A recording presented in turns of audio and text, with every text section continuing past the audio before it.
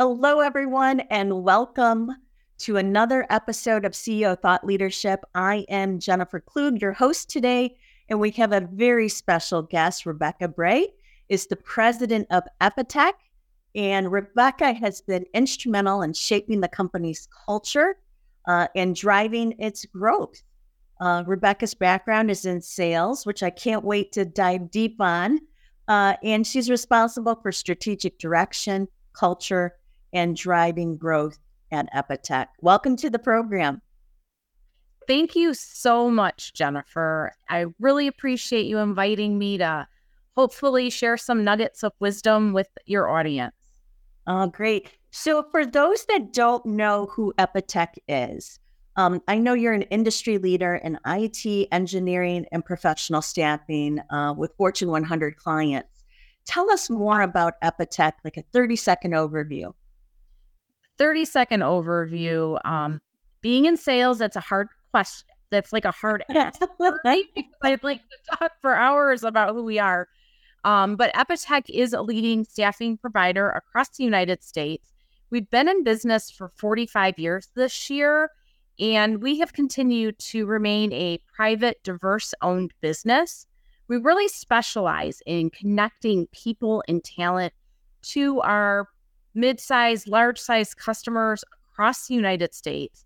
And what makes us really unique, and I think this has made us unique for many years, is that no matter where our size is, and currently where our size is today, we operate with standards, procedures, quality, that of a billion-dollar company, but we still have that agile connection to people business. So while our teams are very structured in how they work, we really personalize our service to both our candidates, our employees, and our customers. That's very hard to do, to have the process, the protocol of a global empire and still be flexible, nimble, and agile and drive culture in that way. So, Rebecca, your background is in sales. You are president of the company. You have an advantage over other leaders because you have the eyes of the client. You understand their needs. Tell us a little bit about what your secret sauce is there compared to other leaders that don't have a growth background. That's an interesting question. And I will get to the answer around the specific sales piece and customers. But really, when I think about, and we'll probably talk about this also later on, but when I think about my journey to leading Epitec, it isn't any one piece, I think, that really sets me apart. What really has set me apart is the fact that I've done a little bit of everything. You know, I really started in a support role for the company. I've been recruiting, I've been in sales, I've led our employee engagement efforts, I've done training and development. I've worked directly with managing customer projects. I have a solid understanding and a little bit of academic background with our financials, which is really also very important. So like having all those come together, but then with that core sales piece, which is really where my passion has been for many years, it does give me an advantage to understand our customers' needs, understand their challenges. I've built solutions to help them solve those challenges. I've consulted with them, and I can take best practices we've seen throughout the industry and apply them to our own teams. And I do think having the understanding that, you know, you can be that best financial wizard, but without our customers and the revenue into the company, like that's the launch pad. There's nothing to support.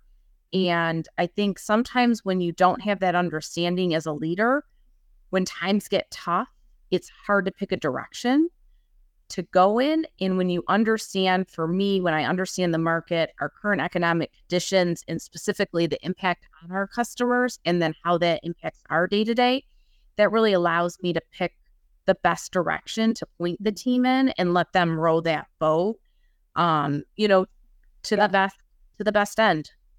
Yeah. And I think that's what makes us great is we all come to the table with different experiences, and there's no better glasses than the vision of a client and a client's needs. So I'm sure that has helped you immensely in your career. Um, so let's talk about sales for a minute. Let's just chat about this. What are my 5 favorite topics? Why not? So we're hearing from lots of individuals how hard it is to get people's attention. Our phones are sending us notification. Our computers are sending us 5 conversations in one moment. There's ringing over here. It's very hard to get someone's attention, especially in this hybrid world. Do you have any tips? And you're all trying to find candidates and all this buzzing's going on, and there's this social media and that social media, whatnot. Yeah.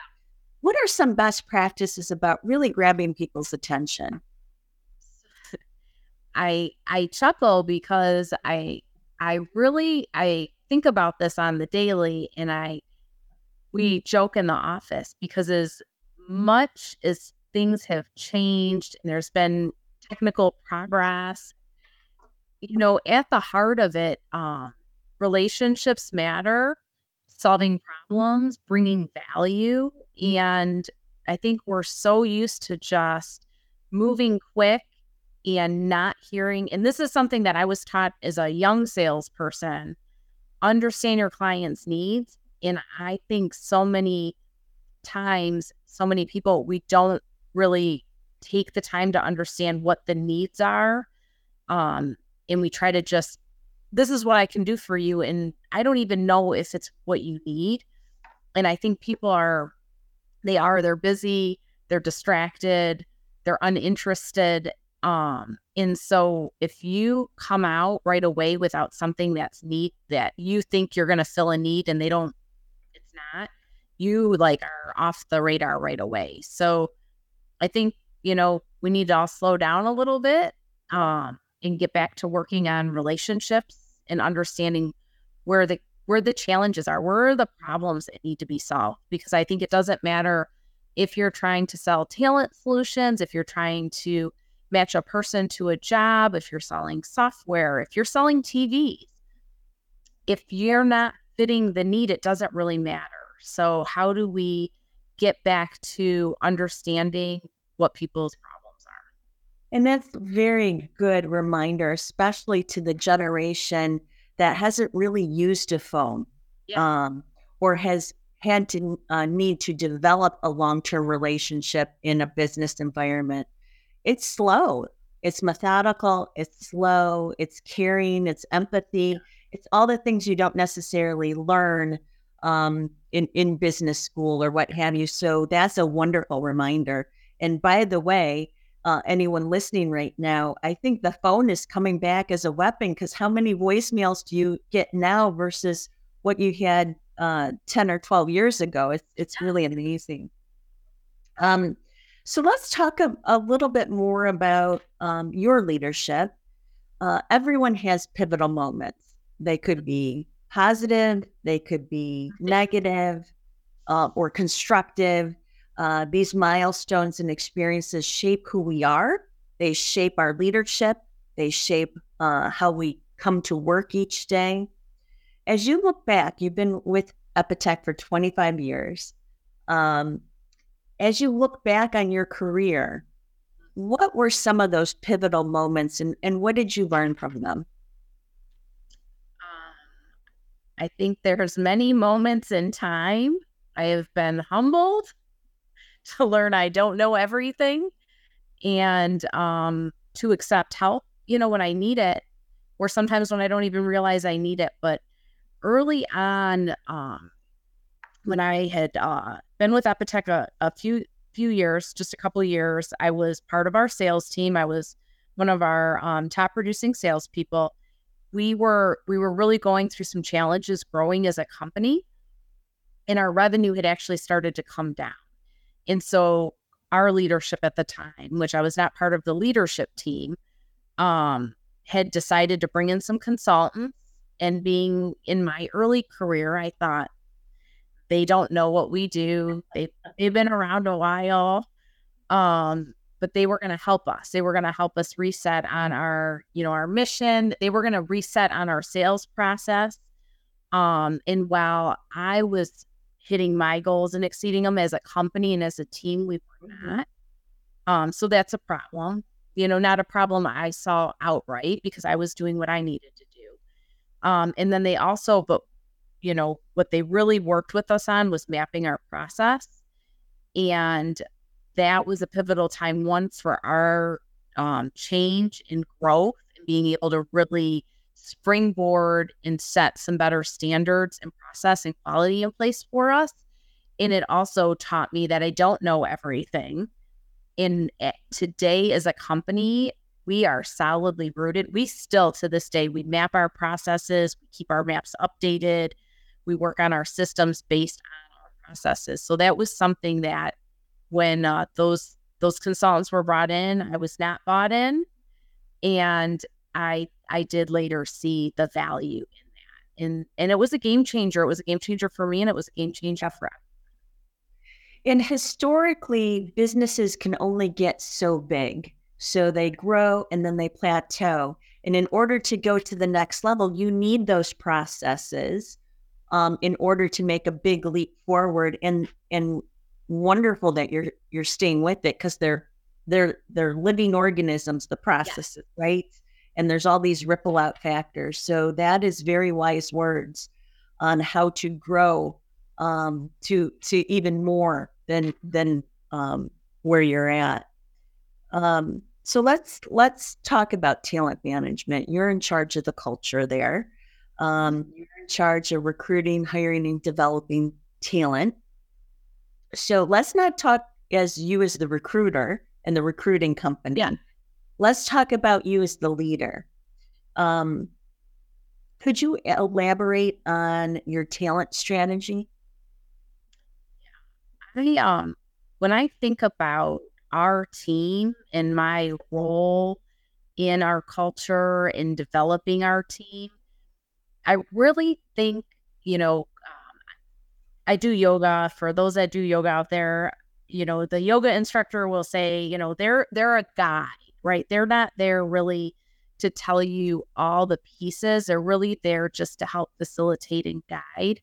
And I believe that for myself as a leader, that I am here, to help set the direction, to guide, but to pave the way for all of our individuals on our team to really help shape, mold, develop, and carry on our culture. So for us, culture is not something that is anybody's responsibility. It is everybody's responsibility. And so even when we look at our hiring practices, we involve several people to help that interview process. And that's a two-way street. One, it's not just allowing, different team members to contribute to that interview process, but it allows for individuals that are wanting to come work with Epitec to see and feel our culture, not just from me, right? Because I'm a great salesperson. I can sell you on why you should work here, but that doesn't mean that person might be working with me on a day-to-day basis. So they really need to speak with the person that they're going to be next to. Because if they don't like that, they can love me, but if they don't like that person, it might be a mismatch. So it's for everybody to contribute in different, shapes and forms.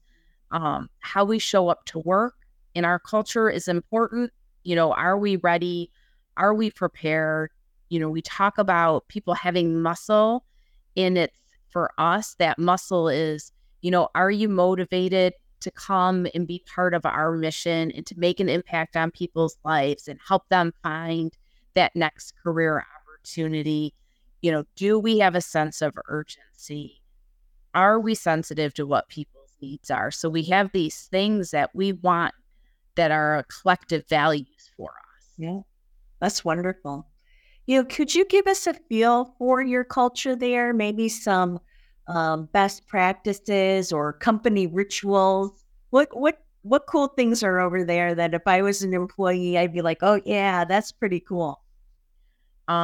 Well, we've always said we work hard and we play hard, but we really enjoy being together and connecting with each other, which over the past several years, things have changed. But I would tell you, as our team grew nationally, prior to COVID, our team had grown nationally, and we had made the switch to working in a hybrid environment. And we're kind of it's not all the way one way or the other, right? A little bit of everything goes a long way. And we made that switch to working hybrid, even for our individuals that were by offices, because of, I would say, inclusion and equity. Before it was like a key word, but really we wanted to learn to work together and have an environment that, whether you're working in person or virtual, that we have these tools and mechanisms that everybody feels part of the team. Because prior to that, we did have a situation where people that worked out of our headquarters were feeling one way because they were in the office 5 days a week with each other.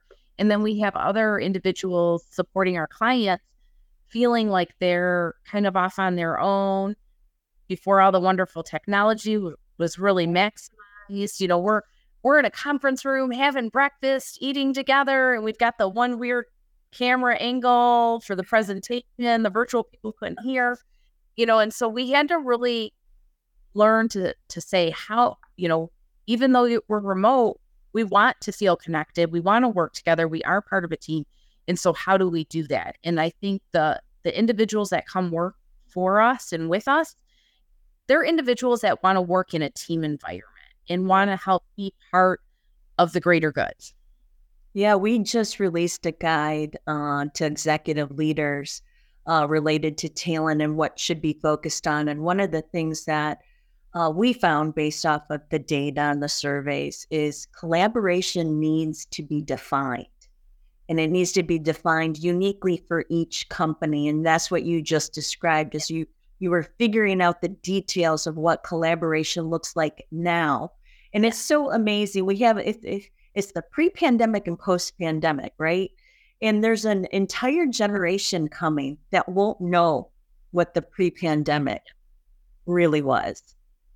So whatever we're designing now will set the stage for future generations. So it sounds like you're figuring it out. Congratulations. Hey, every day, but every day is a challenge. So the staffing industry is pretty unique in being a leading indicator for how industry is doing, how the economy is doing, what the future looks like. Talent is all over the place lately. What are you seeing out there is your crystal ball for 2024? What are your predictions on what's going to happen? Yeah. It's a big question. You know, we're really hearing from our customers that, you know, people are just really kind of holding tight when it comes to staffing levels, investing in growing teams. You know, we have, I'll call it an anomaly, but we really had some untypical behavior, right? Coming out of COVID, where it was like, you know, COVID shut everything down. And then coming out of it, it was like, you know, like everybody's off the charts. And so now things have kind of been on the settling end. And I think with so much uncertainty, because of media, I hate to say it, but like, don't know what's real, what's not. And I think, you know, folks with everything that's going on, politically and economically, a lot of the big companies, I think they're not going to go out on a limb and try to just staff up one way or another. I think, you know, we're all trying to run the business. We're all trying to run the business as efficiently as possible. And we are seeing from our customers, though, that they are bringing a hybrid workforce back. Yes. We're seeing a little bit of the full-time on-site, but what we're really seeing when I look at, you know, 1,000 open positions that we have across the United States, probably 70% are hybrid. Yeah. Oh, we still have a few remote, we still have a few on-site, but that hybrid model and having people in a location close enough that they can come in on some type of cadence. So not anymore having people just be wherever. It's a little bit more structured on Yes. what days are in office versus out of office if your industry's fortunate to make that choice. And do you see candidates saying, okay, I'll do the hybrid, but they rather be 100% remote? Or are you seeing them itching to get back into an environment? What are you seeing there? It's interesting. We're actually seeing more and more early career people wanting to go into an office in a hybrid. Yeah.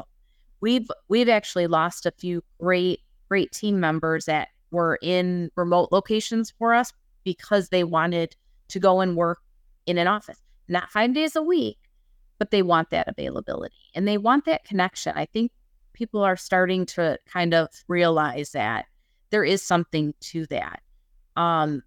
Other individuals that may be a little later in their career journey and having personal obligations, like a little bit more flexibility. I don't, while there's a lot of, I think, openness and empathy and sensitivity out there around work-life balance, I still don't promote people heading into an interview saying, I really want to work remote so I can put my laundry in between calls and lunch. Right. It's not recommended. Right. Well, let me ask you this. Let's stick with the theme of candidates.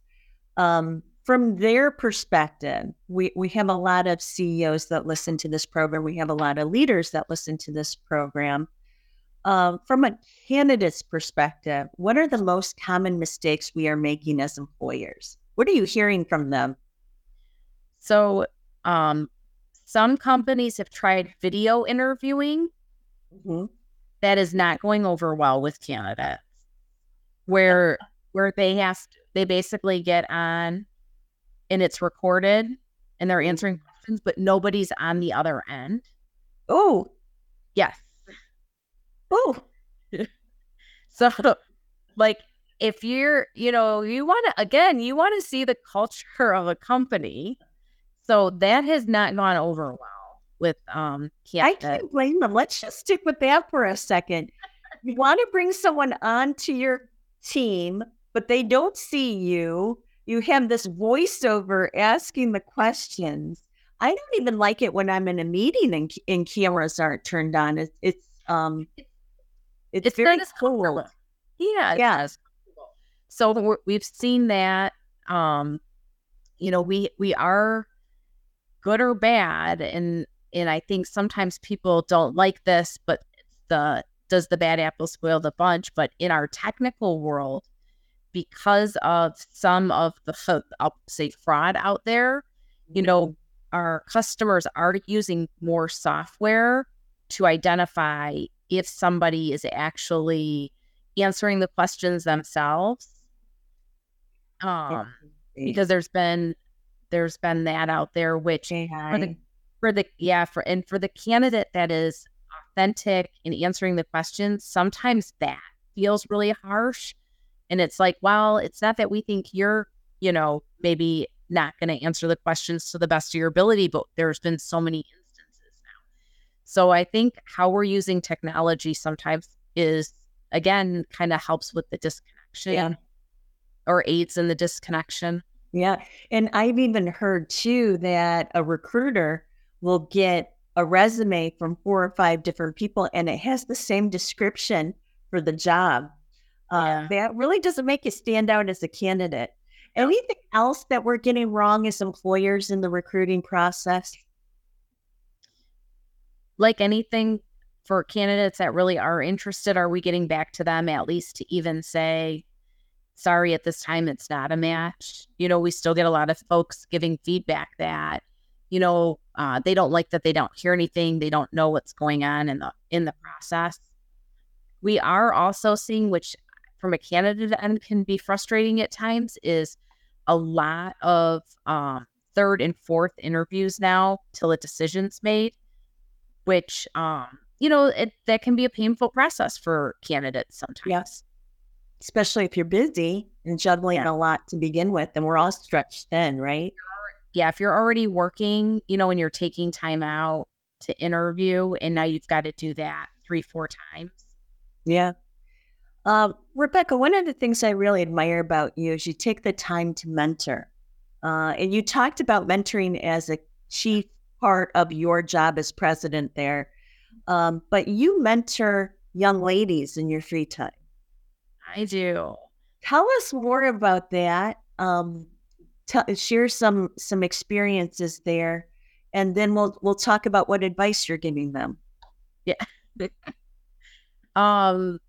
So I do a lot when it comes to young females early in career and sometimes in school with technology specifically. So I'm part of a couple of technology organizations. One is the Michigan Council of Women in Technology. And so from there, we want to give more support to young ladies pursuing careers within IT. And a lot of times there still is not a heavy female population in their classes at college and or in early career. When they start their career, they don't have a good support network. So I do participate and try to do some mentorship so that there is an avenue of someone to talk to, even in when they're struggling in classes. How do you organize yourself? How do you set yourself up for success or to get the right help that you need? Because sometimes people just don't know where to go for help. Also, when you start a new opportunity, or how do you evaluate what's going to be the best internship for me? What's going to be the best first job? I had one young lady this past summer, she was applying for internships. The internship she had with the company the summer before had basically said, all right, we'll love to have you back as an intern. But she wanted to take an internship somewhere else for some different exposure. So she asked, how do I tell them? Like, I don't want to burn this bridge. So how do I say thank you, but no thank you, in a manner which will, if I want to go back and work for them in the future? So that's some of the types of questions that I get asked. Yeah. So one more discussion around this point. And I ask this a lot. If you had a 22-year-old graduate sitting in front of you and they have all these aspirations for success in the business world, what advice would you give them? I think when I think about what has made me successful is my resilience. And I look back early on in my career, there were many times that I did not agree with my leadership. And for whatever reason, sometimes I'm like, I don't even know why, but for whatever reason, I zipped it and had some trust and faith, right? So, and I don't mean if there was times where I thought something maybe, was not ethical or anything like that. Right. But maybe I didn't agree with, like, why would we do this? I don't think this is the right direction for the business, whatever. But for whatever reason, I knew enough to say, you know what, maybe I'm going to at least let it see it through. Yeah. And sometimes I think we need to hang in there with the conversation and not shut down and not just be like, I don't agree, so I'm out. What can I always looked at, like, what can I learn from this? Because there's going to be something, even if it goes the way I think it does, there's going to be something I'm going to be able to take away and learn. And I think today we're really quick, just as a society, to give up on things. We're just like, we don't like it and we're done. And I feel like you put it on social media how horrible it is, right? Yeah. So I feel like if I there's so many points in my career where I feel like, man, had I done that, I would have missed out so much learning and development. And I will tell you, there were times early on in my career I wanted to quit. Like, I was ready. And I was like, for whatever reason, I was like, hang in there a little bit. Well, longer. I'm so fortunate and so blessed and so glad that I did. Yeah. Well, I will never forget this. When I was in grad school, I had a professor give us all an assignment. And then he gave us a similar assignment, but it was a group project. And he showed statistically how better the group project was. 10 minds coming together instead of one mind. And that was the most valuable lesson I got from school. And then this is very similar to that. Lean in and trust the group around you. Their perspective is equally important to your perspective. There's 10 ways to do something right. 10 ways to do something right. And let's learn a new way to do it. Very good advice, Rebecca. So let's talk about you as a human. So often leaders are viewed by the title. It can be intimidating. It can be scary. And little do they know that we're just like everyone else. We walk around in our slippers too, right? Yeah.